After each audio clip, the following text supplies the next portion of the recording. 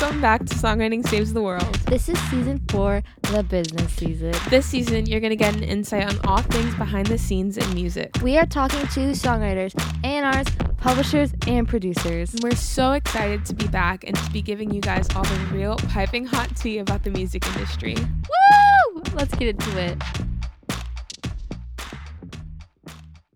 Accident, aka Andreas Schuler, is a producer and songwriter known for his work with Justin Bieber, Dua Lipa, Pitbull, and Jason Derulo, for whom he wrote the global hit Wiggle Wiggle Wiggle. He is also the founder of the publishing company Hanua Music, and we're so excited to have you and chat with you today, so thank you for coming. Hey, thanks for having me. Actually, I am the founder of 2 publishing companies too. Hanua Music, which I founded with my partner Ron Moss in America about 11 years ago. But also now I founded a new company with some friends in Europe called Nordic Music Partners, which the aim is to help writers from Europe, outside Europe, in that sense, to help people from Norway or from Sweden or have success in America, in the international market. Wow, that makes sense. It's amazing. That's cool. Perfect. Added to the bio. Perfect. Before we jump into the interview, we have a little icebreaker question for you. And we wanted to know your guilty pleasure song. Oh, Shania Twain. All day, all night. Still the one, Shania Twain. Yes. Amazing. I love it when they come quick, when you're like, I know exactly what my guilty pleasure Yeah, song of course. I mean, I play Shania on the piano like all the time. And for some lucky people, sometimes I play Shania Twain at the after parties. Oh. I call it a fan favorite, VIP but I think people. it's just I just like doing it. I think the other ones are tired of it. Right. It's a you favorite. I think it is. But she's an incredible songwriter. She wrote most of her own songs and she modulates in almost every song too, but you don't notice it because it's so effortless. Wow, Shania. Doing the damn thing. Pop. Yep. Yeah. I honestly feel like the whole concept of guilty pleasure songs doesn't make sense to me because I won't feel guilty about it. If I like it, I like it. Yeah, exactly. Listen, there's no explanation required. Exactly. Could you start with giving us a background of your kind of journey in music? Like, how'd you start? What was your progression to getting where you're at now? Okay, so when I was a kid, I grew up in a musical family, so we always had like drum kits at the house, piano at the house, and so my first productions I did when I got 2 cassette players. And I recorded into the first cassette player and I played it out in the room and I recorded into the other cassette player while I added an element to it. And I did that back and forth. Wow. And, that's cool. Yeah, and my dad used to work with computer software when I was a kid. So we had computers at the house. I should be better at computers if you think about that, but I'm not. But anyways, I had music software for my computer pretty young, at like maybe 13, 14 years old.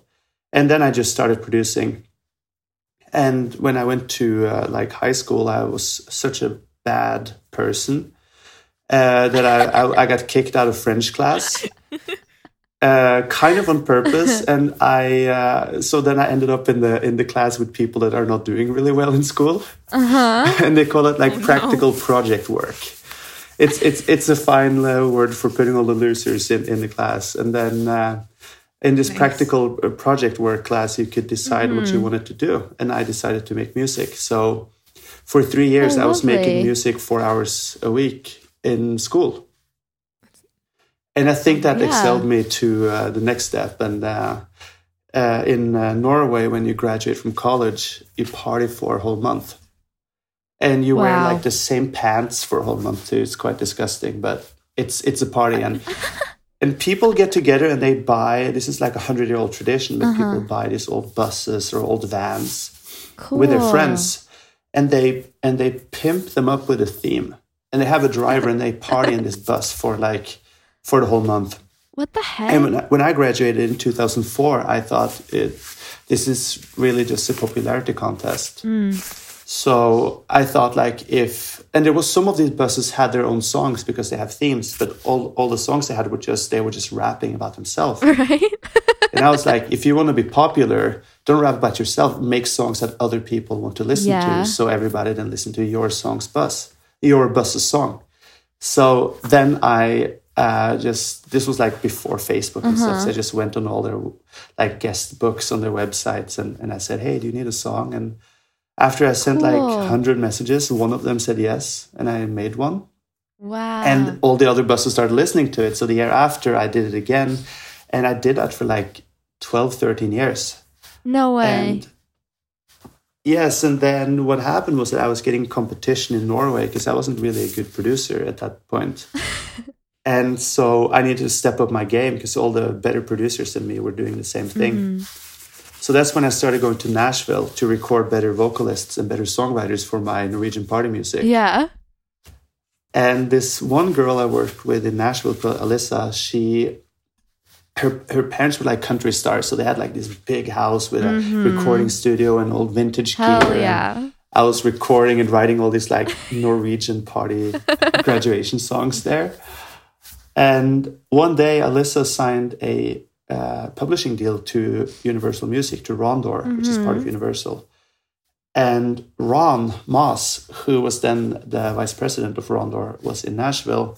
And Alyssa played him my party music.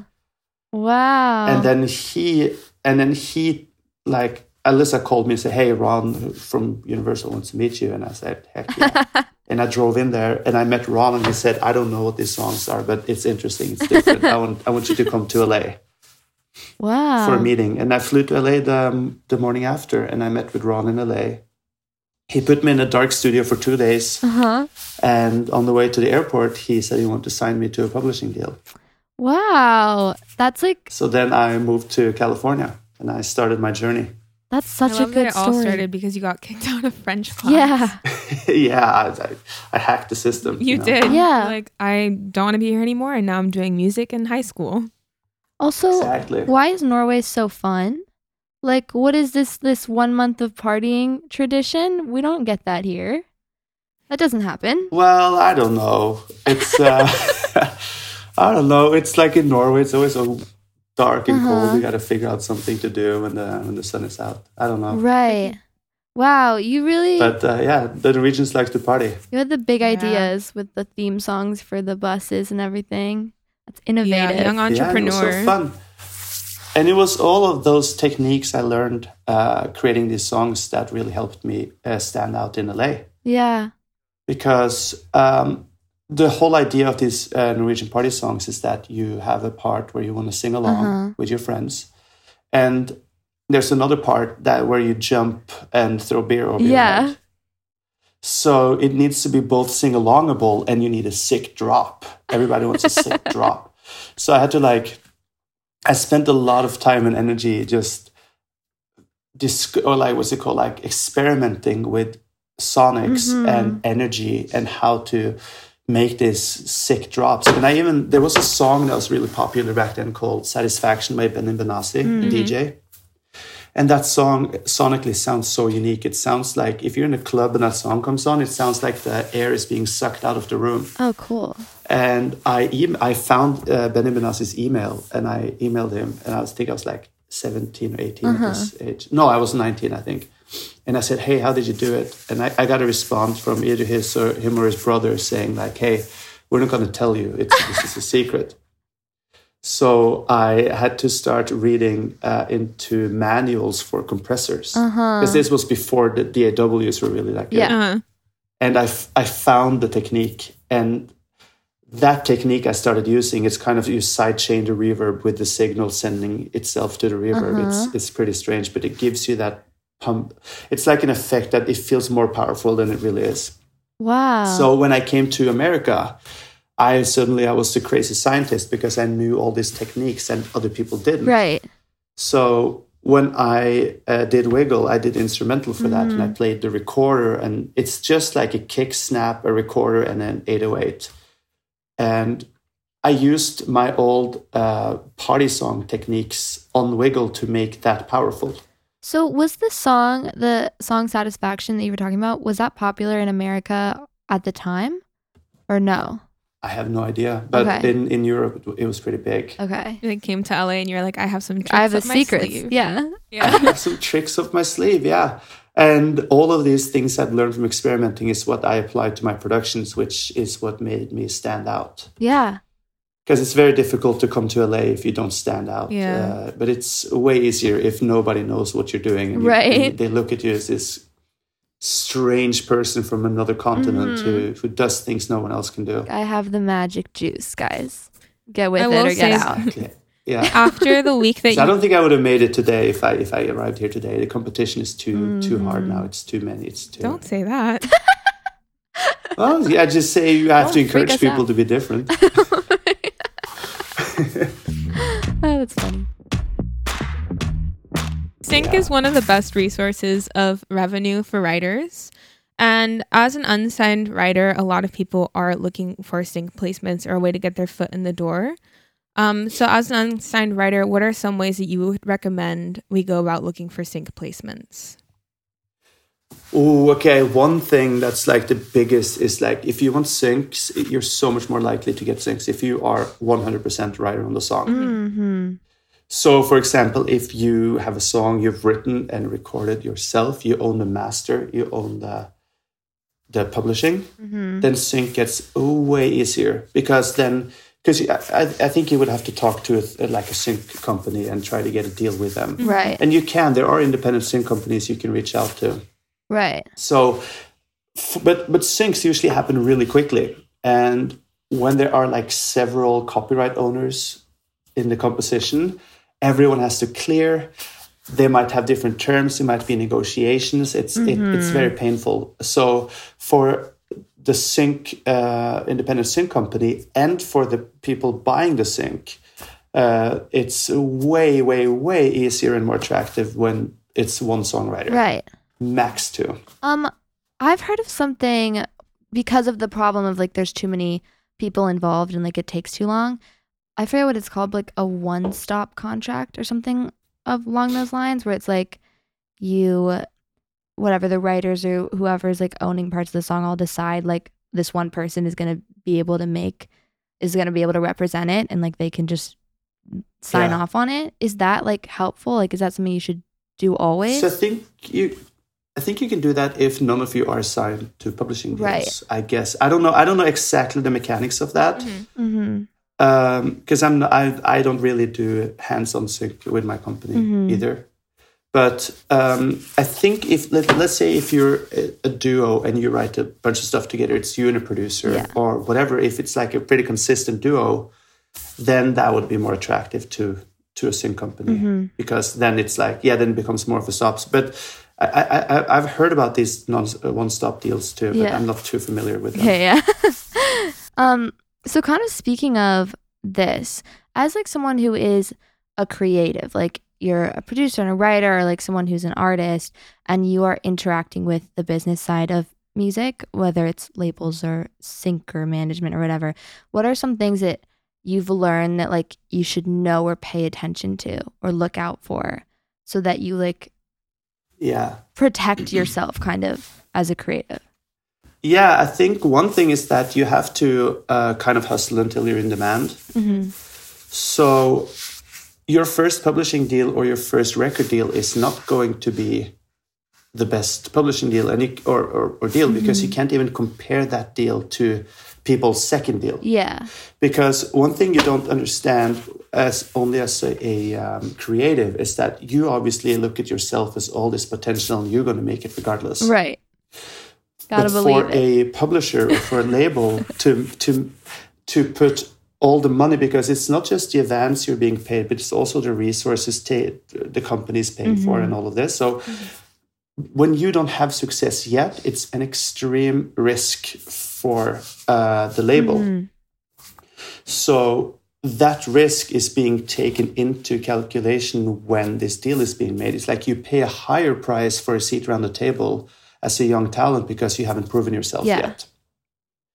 So you can't say no to what's not a perfect deal, but you have to make sure that this first deal is a fair deal for what it is. Right.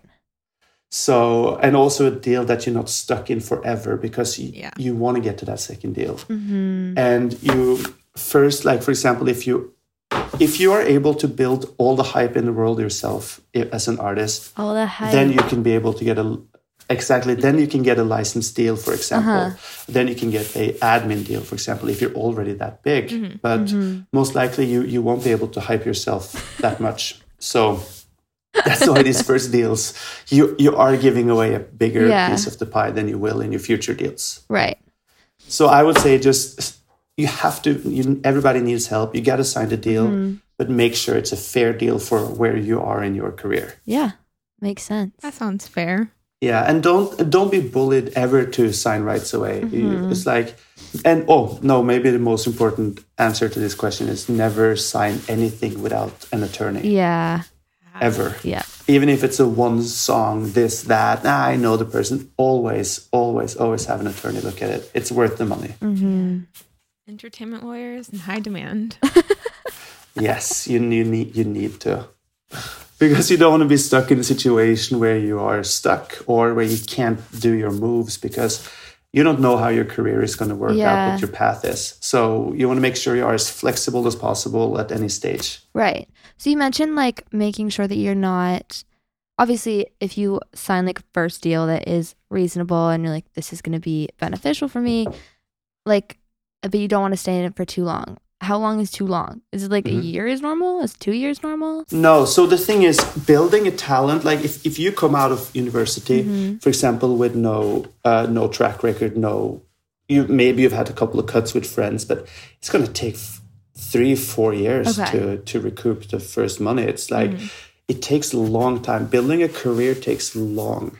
Life is long. And we're like, especially when you do it like, for reals, but the good thing is like once you build a solid career, you're gonna live off that money for the rest of your life.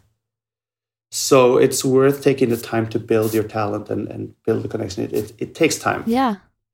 So, but I think it's like when it comes to like options, try to not have too many options in there, or maybe if there are options, make sure you put the price up on these options. So, for example, yes, it takes a long time to develop you, but let's say that if you make the option payment high enough that they would only re-sign you if it actually makes business sense and not that they just pick you up because it's so cheap. Yeah. Right. Those are things I would look at. Like I would maybe go in on a lower advance the first time if you can, and then higher the second time. So it's like, hey, let's see if this collaboration works. Right. And maybe see if there's ways to get out of the deal if the collaboration works. For example, we are a very small, with Honor Music, we've been a very small boutique company. And if the people we sign, if it doesn't work out personally, personality-wise, or if we feel like we can't help, it's more of a burden for us to have someone signed to us than to let them go, or to buy themselves out of the advance. So try to find ways to, like emergency exits if possible. Right. Your escape routes. That makes sense. Yeah, exactly. Do you feel like if you ask for a lower advance and lower options that they might not invest as much in you because there isn't as much at stake? I don't know. I never look ever at what we paid in advance and how much work we're going to give people.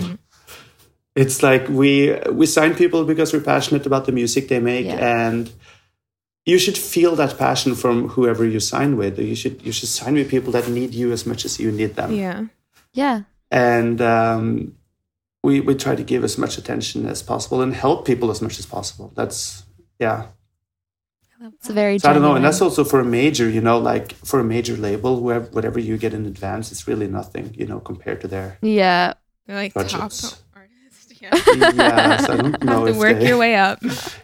If they'd be like, we paid $7,000, we have to make sure we put in the extra work because it's more than $5,000. It's I don't know. Yeah, they're like not that. thinking that. But I think what you can know is like, remember that the more people pay you in advance, the more they want back for it. Yeah. So obviously, if you get a lesser advance, they should get less back. It's less of a risk.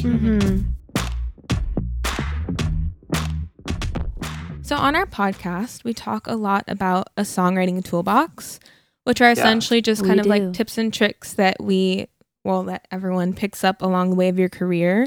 And it could be even for like production or songwriting. What are 3 things that you have in your songwriting toolbox that you could share with us?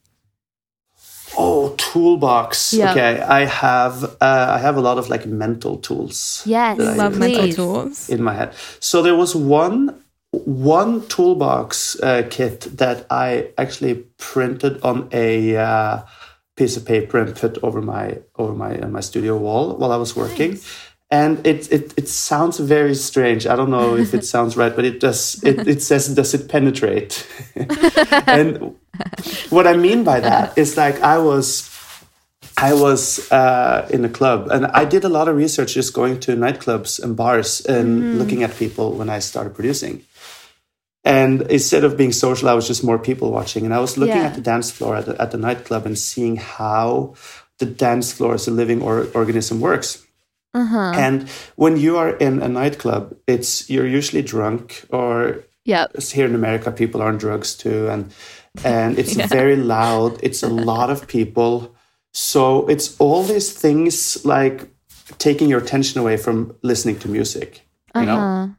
And the sound systems are usually bad. It's too loud, all of that. But once some music, a melody or a lyric or a sound penetrates all those layers of Right. distraction, and you get it, it works. Yeah, that If makes it a lot doesn't, of sense. it doesn't. And when you think about it in real life, if you're in your car or you're listening to the radio or you're listening to music at home, all these distractions of your phone, you're waiting for your crush to text back, you're stressed about your school, anything like that. We still need music to penetrate all those layers of stress around you. Right. And to do that, you need to make sure that your ideas are pinpointed, that they are clear, that there's no room for confusion about what's going on, that you Right. grab people's attention. Right. And that I've always asked. So that's why I always ask myself, like working, okay, this sounds really nice. That's a very comfortable melody. That's a nice lyric you have. But does Yeah. it penetrate? Yeah. yeah. It's a great one. It's actually interesting because one thing that I joke about is that like when you're writing something, say like writing something in a studio or in your room when it's like nighttime and then lighting is nice and everyone's like focused on this one thing and in the right mood. And it's so much easier to think that something is good when you're sitting there in this like beautiful environment, like totally in the headspace of appreciating the music. Then you actually know if it's Yeah. good if like when you're walking through the grocery store the next morning and you just like randomly listen to it and are like, is it still good? Like when there's so many things going Exactly. on and it has to like connect with you when you're not even trying to connect with it. Exactly, and if when you think about what it takes to penetrate with music, it's really not about being loud or being energetic. It's like Adele penetrates. Yeah. I was driving my car the other day, and I'm sitting in my thoughts, and suddenly her new song comes on, and I just like, whoa! Yeah. It's like it's just something that has that it just cuts through and gets to you, and you can use many techniques doing that too. Yeah. And so I have more tools too, if you want. Yes, please. Absolutely. Okay. So let's see what the next one is. I always take a risk. And in songwriting, and I think that should be even if it's lyrics, if it's melody, if it's production.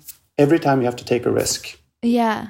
and you don't have to take a risk on all of them, but usually your music is too safe. Huh. So always take a risk. And taking a risk is not doing something comfortable, it's uncomfortable. So I would always say that. And if it feels too comfortable in the session, change out some of the words. Right. Do some words that stick out a little more. If it's too comfortable and you're saying exactly what you want to say, do a run on the melody that's different. Do a Shania, pull a key change. Take a risk every session. And I always ask myself, did I take a risk today? If I didn't, we got to take a risk. I love that so much. Want to put everything on a t-shirt? Yes. Walk into a session with it. Yeah, take a risk. You should make a calendar. You know the calendars that have like a quote on every month? You should have one of those. Yes. I'm so quotey, I'm like, no. Oh, I have one more. Oh, important Yes. tool. Something ugly. Okay, so I always use this example. Do you know the difference between a catalog model and a supermodel? What Yeah. is it? So it comes to like the catalog models, which is usually just like, I mean, now you have supermodels in H&M and all of that, but if you buy any like catalog of clothes, whatever, you see all the models just look very perfect and very pretty, very beautiful. But it's very like, you know what you get. But supermodels always have something ugly about them that makes them more attractive. Like either the eyes are a little too far out, or like there's a strange gap between some of the teeth, or there's something a little off. That's actually true. Yeah, because you need something ugly to make it interesting. And I do the same, like when I do like design now. I design houses for people, and I always have to put in something ugly. I always put in something ugly in music. And how this can work is that if you have, for example, if you're singing a love song, for example, and you put a very nice production with a very nice melody, with some very nice lyrics, it's going to just feel like a cliche, right? Yeah. It's no balance in there. It's a catalog model. So always try to, like, if you sing something and everything's too nice and too comfortable, hit the wrong note. Bring it back, you know. That's also, this is kind of part of taking the risk, but put something ugly in there. Yeah. Always. When you look at, this might be a little bit too like on the spot, but when you look at like your songs, like, do you have examples of like what you were thinking in sessions writing whatever song? Like what was your risk, or like what was the ugly thing you put in? Definitely. I did one for Robin Schulz called Headlights. And I don't know if that was a big hit in America, but it was a big song in Europe. And that was a song that we wrote with the same team as we wrote Fireball, when we wrote it on the same day as Fireball. Oh, cool. And that's a really beautiful song. But it doesn't go up in 4/4. It has a strange time signature. And we just kept it like that. And even though it's now a DJ record, we never changed it to a 4/4. So there's like a pattern in the hi-hat that moves through the song where it hits on the melody, because the song doesn't add up on the grid. And that's definitely taking a risk, because if we knew that we were writing a song for a DJ, we would have forced it into sort of a shape instead of just listening to what the song wants. And for something ugly in that song, it's a very pretty melody. I don't know if you guys have heard it, but it's a very, very beautiful, pretty melody and pretty lyrics. And the production sounds so comfortable and nice. But I had this thing I bought it on Ralph's, a grocery store here in California. And it was just like with this long tube that you give to kids, and you can like throw it over your head, and it makes like a woo. Yeah, I love those things. Yeah. So I used one of those, and I just tried to pitch it very close to the tension note of the song. But obviously, being a tube, you flick around, it's not going to be perfect. And that note is going through the whole song, and it adds something ugly, and you don't really think about it until you really listen for it. Right. But it creates that counterweight. It creates some balance. Oh my gosh. I want to listen for it. It's interesting, like, the week after you came to Limpy for your mentor session, everyone went out and like bought toy instruments. Oh, so nice. we just have like random like little like a plastic drum and like just like a random recorder. Like after you were like, yeah, and then I went to and I bought the recorder on the way to the writing camp, and everyone was like, now we all need toy instruments to use in our songs somehow, to like have something different. Yeah. It's a You all revolution. sound like me then. Yeah. That's so fun. I've never done that. I want to do that. We were talking about your publishing companies, of which you have 2. So when you started them, kind of, if you were explaining to someone who was interested in doing that themselves or starting a publishing company, what advice would you give? Like, what were the first handful of steps? Well, it's like publishing company. It's like one thing is very, very difficult with that. It's almost like a rich person sport, in the sense that you are not going to make money off this company until you sell it. Right. Oh, So unless you have additional income streams, you shouldn't start a publishing company, because you'll go bankrupt. Right. So, but what you see a lot happening, for example, in my scenarios, like I was a producer myself, I was successful myself, so I needed help. And because of that, I needed to then what's it called? Teach younger producers to help me, which then again meant them becoming better and having their own career. Yeah. So I made. So the reason I was able to do this was that I was already making money on the side, and I already had the time and energy to do this while I was making money doing my regular job. Yeah. Yeah. And so how I kind of created a system where I was like mentoring these younger producers.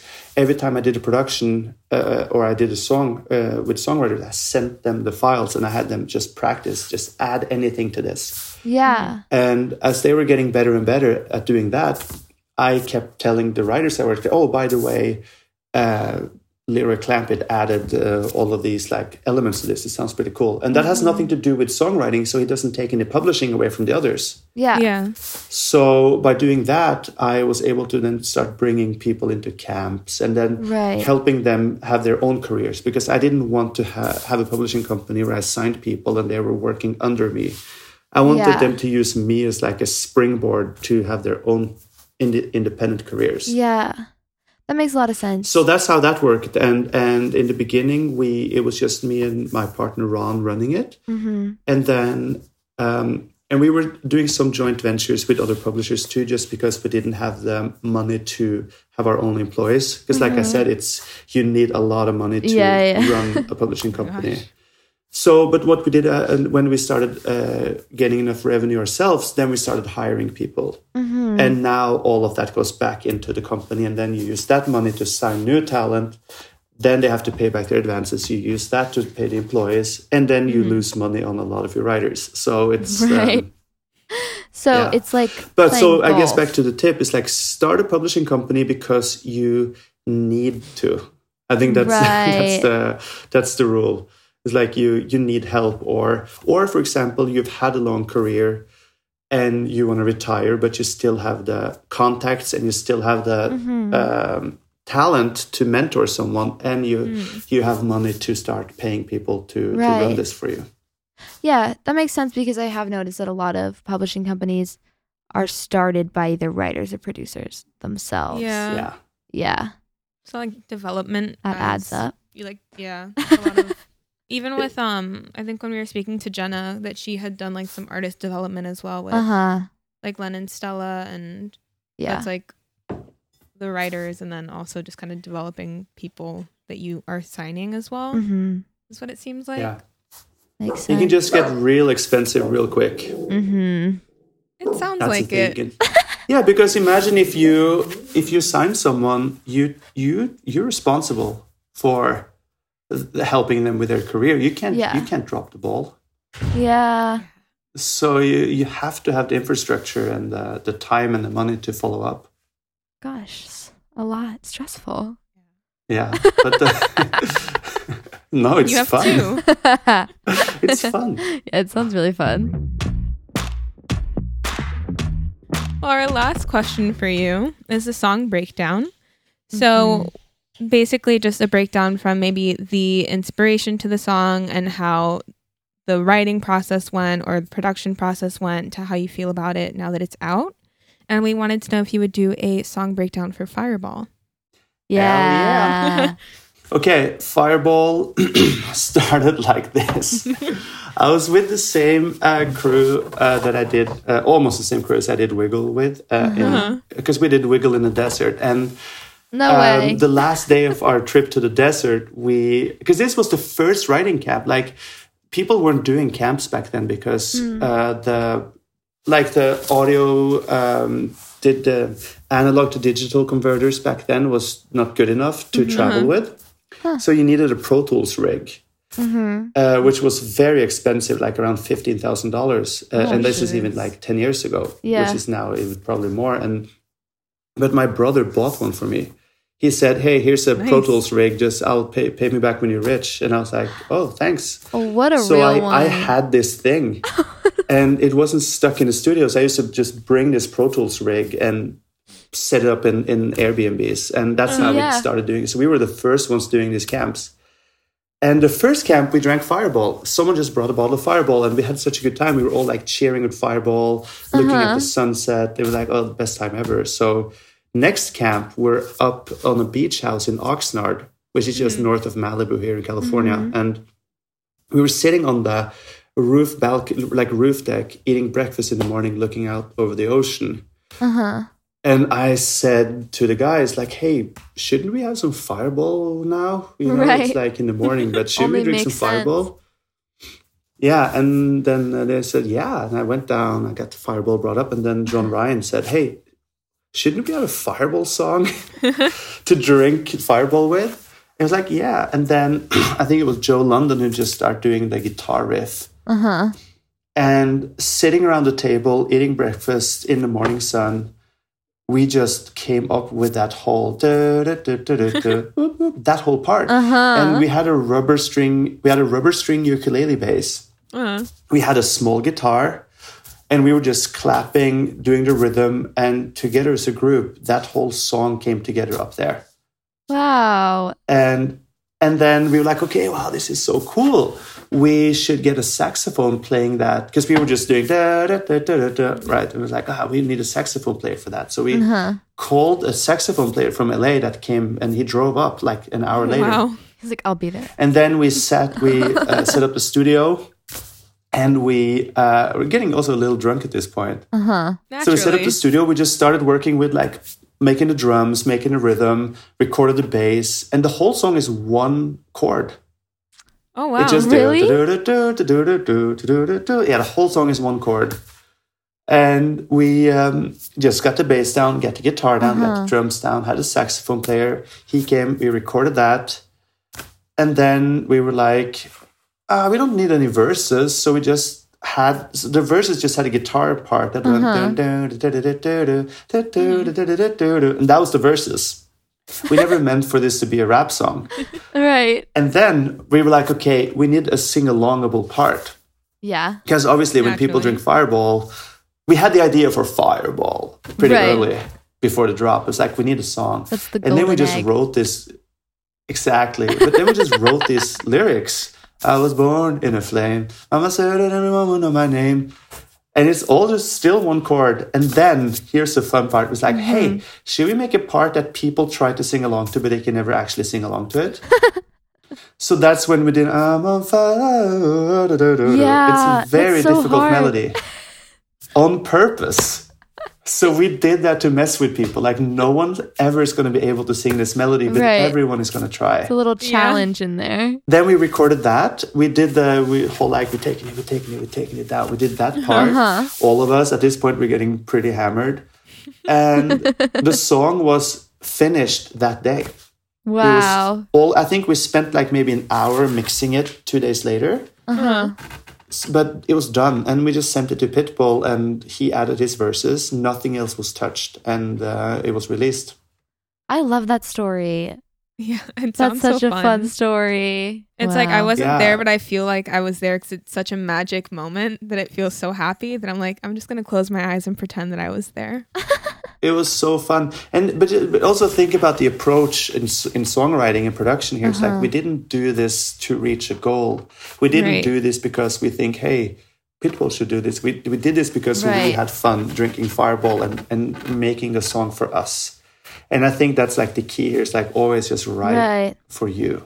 You weren't thinking And the then, world and then needs. see if people. We weren't thinking I'm writing this song for Pitbull. You weren't thinking, Yeah, we were just like having fun with it. And You guys needed an anthem for Fireball, and it had to be done. definitely. And it's become an anthem for Fireball. I receive still every weekend, I get like Snapchats or Instagrams of people drinking Fireball in bars, or it's an evergreen. Cute. And it's like for my retirement, it's still like one of the best givers of my catalog of money too, which is good.